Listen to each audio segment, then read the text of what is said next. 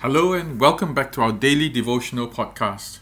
Today we continue the saga of Paul and his trial. Paul's troubles never seem to end. Goes from one governor to the next governor and then to one king and finally to Caesar himself. But today we read about Paul before Agrippa, King Agrippa. Let's look at Acts chapter 25, verse 23 to 27. And let us pray. Father, speak your truths to us. Help us to see that regardless of all the things that happen to us, we are your beloved children, your heroes, your treasures. Help us to know this truth, not only in our minds, but in our hearts. As we pray in Jesus' name. Amen. Acts chapter 25, verse 23 to 27. The next day, Agrippa and Bernice came with great pomp and entered the audience room with the high-ranking military officers and the prominent men of the city. At the command of Festus, Paul was brought in. Festus said, "King Agrippa and all who are present with us, you see this man. The whole Jewish community has petitioned me about him in Jerusalem and here in Caesarea, shouting that he ought not to live any longer.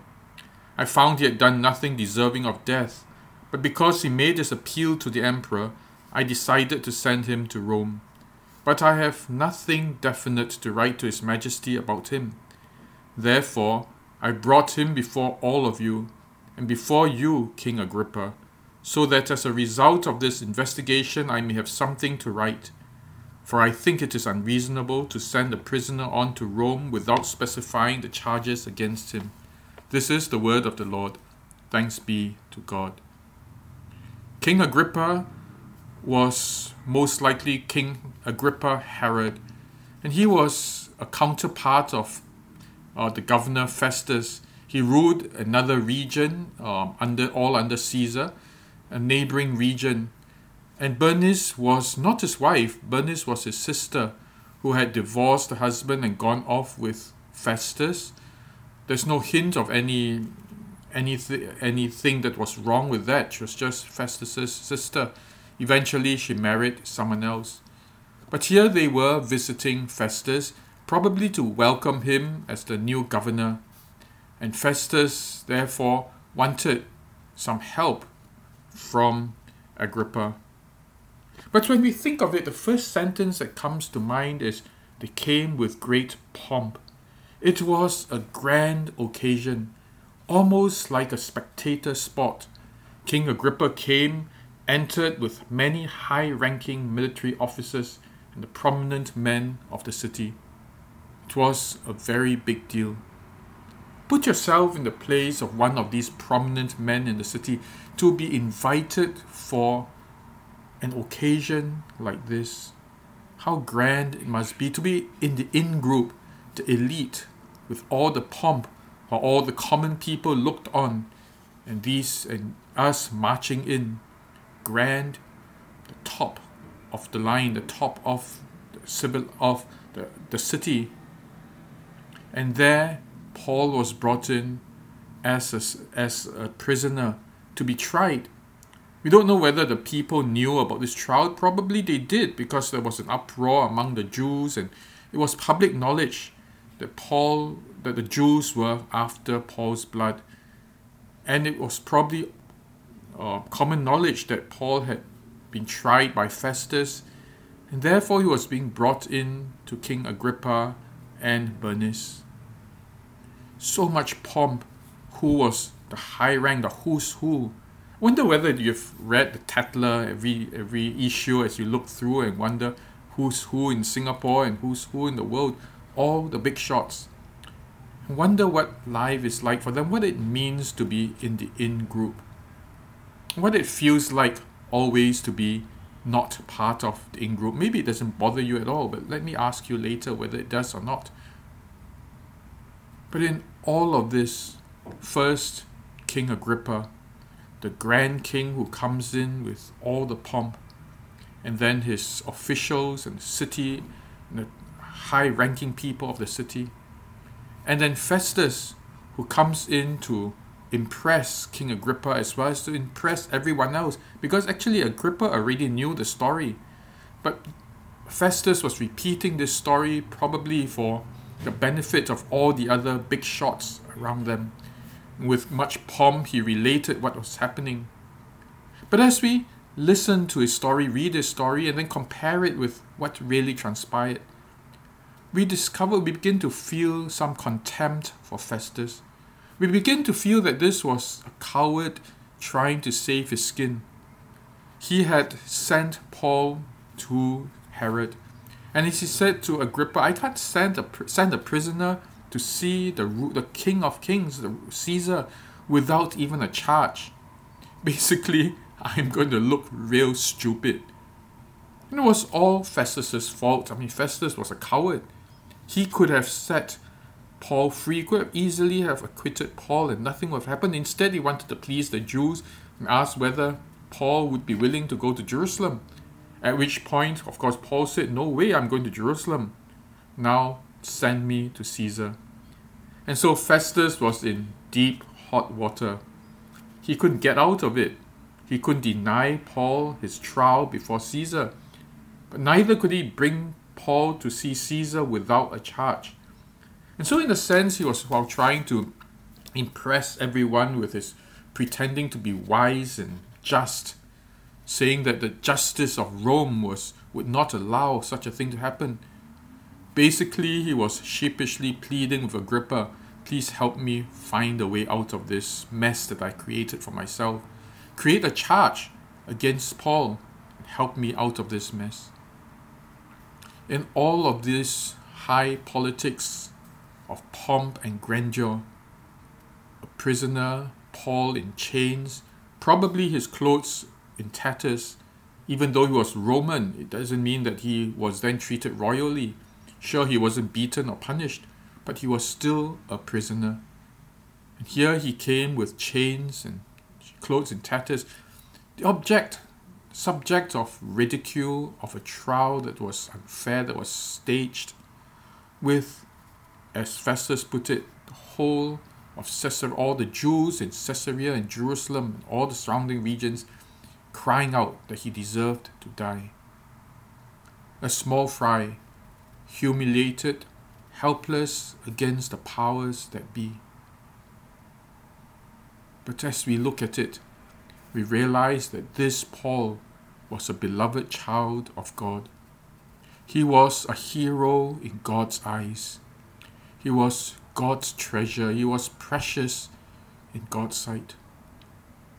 A lowly, broken prisoner in chains, humiliated, shown contempt, mocked, and yet the precious child and treasure of God. And in God's eyes, a far greater hero than all the theatrical people on stage, a far greater hero than Agrippa or Festus the coward. Paul was God's hero. We think then about our lives. The times when we feel that we are not among the elite, not among the high and the mighty, the great and the strong and the powerful and the rich and the famous and the well-recognized. Sometimes we feel that in the company that we work in, when we watch the CEOs and the CFOs and the entire C-suites walk by, and we are nothing near there. We are not even middle management. We are just one small fry in a large organization. And sometimes we are even treated as pawns, disposable, just a worker, nowhere near decision making. The decision makers make policies, rule our lives, decide on our futures, and we are just a small pawn. And yet, never forget this, that you are a precious child of God, and that you are God's hero wherever He has put you. It's not about which position you are in. It's about God placing you as an assignment. Paul was at one time a great hero. At another time, he was the head of the church, in a sense. Though he wasn't officially the head, everyone looked up to him. And yet at this point, he was at his lowest, where he was a prisoner in chains, surrounded by great and powerful people who held his life in their hands, could laugh at him, could mock him, could try him, eventually would kill him. But in his eyes, he was God's hero, placed where God would want him to be. Can you think of yourself that way too? That in the midst of your helplessness, sometimes where you are, that you are God's precious child and placed exactly strategically where God would want you to be. That where you are, you will shine for God, you will live for God. And most of all, God protects you. But we think also of our church. I've often heard people say we are just a small church, we are a poor church, we are even an overlooked church, some would say. We are a church where we don't get good things because we don't have many things to return. And so sometimes unconsciously or consciously or semi-consciously, we look down on ourselves and we don't feel that we are important in the kingdom of God, in the entire realm of God's work. And we don't take it seriously then. We look at the other big churches, the mega churches, the larger churches. We think those can do the work. But who are we and what are we? Well, let me just say this. We are a church precious in God's sight, strategically placed where we will do the work that God has sent us, and that we will live as God's heroes as well. We need first to believe this, to believe that we are special to God and special in God's plans for Singapore, for the world. And as we believe this, we live as such also, that we are God's anointed people and sent forth to do God's bidding. As this conviction begins to sink into us individually, as well as a church, we seek God's will and plans, and we know that we are special in God's sight. Paul could have been in any place, and in any place he saw that God was using him. I remember speaking to a guy. He was a vice president of a multinational, and he was a very fervent Christian. And one day I asked him whether he felt threatened by the competition below and how vicious the competition below him was. And he said, it's very vicious. Everyone below me is vying to get at me, to pull me down so they can go up. And whoever was above me then, before I became number 2, whoever was up there was threatened by me, afraid that I would take their place. Over there, it's very vicious. And I asked him then, so how does it feel? How do you feel? And he said, I feel very much at peace, because I know that every assignment that I'm sent to is from God and for God. If I'm dragged down now and lose my position as vice president and maybe get demoted or someone else gets above me, that's fine too, because I know that it is only God who could have made that happen. And if it is God who makes that happen, then I am in the best place that I can ever be, and I will be contented. I was in awe of this man, a man of such faith, knowing that it was not he who had clawed his way to the top, but rather that was God who had assigned him to where he was.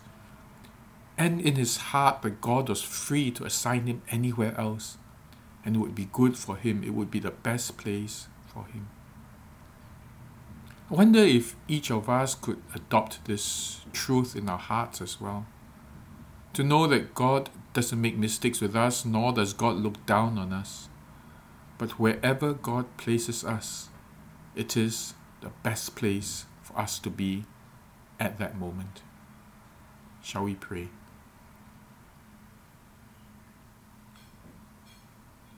Father, we are precious in your sight. Not pawns, not disposables, not dispensable to you. That each of us is precious in your eyes, not just as a tool, nor a servant, nor a slave, but your beloved child.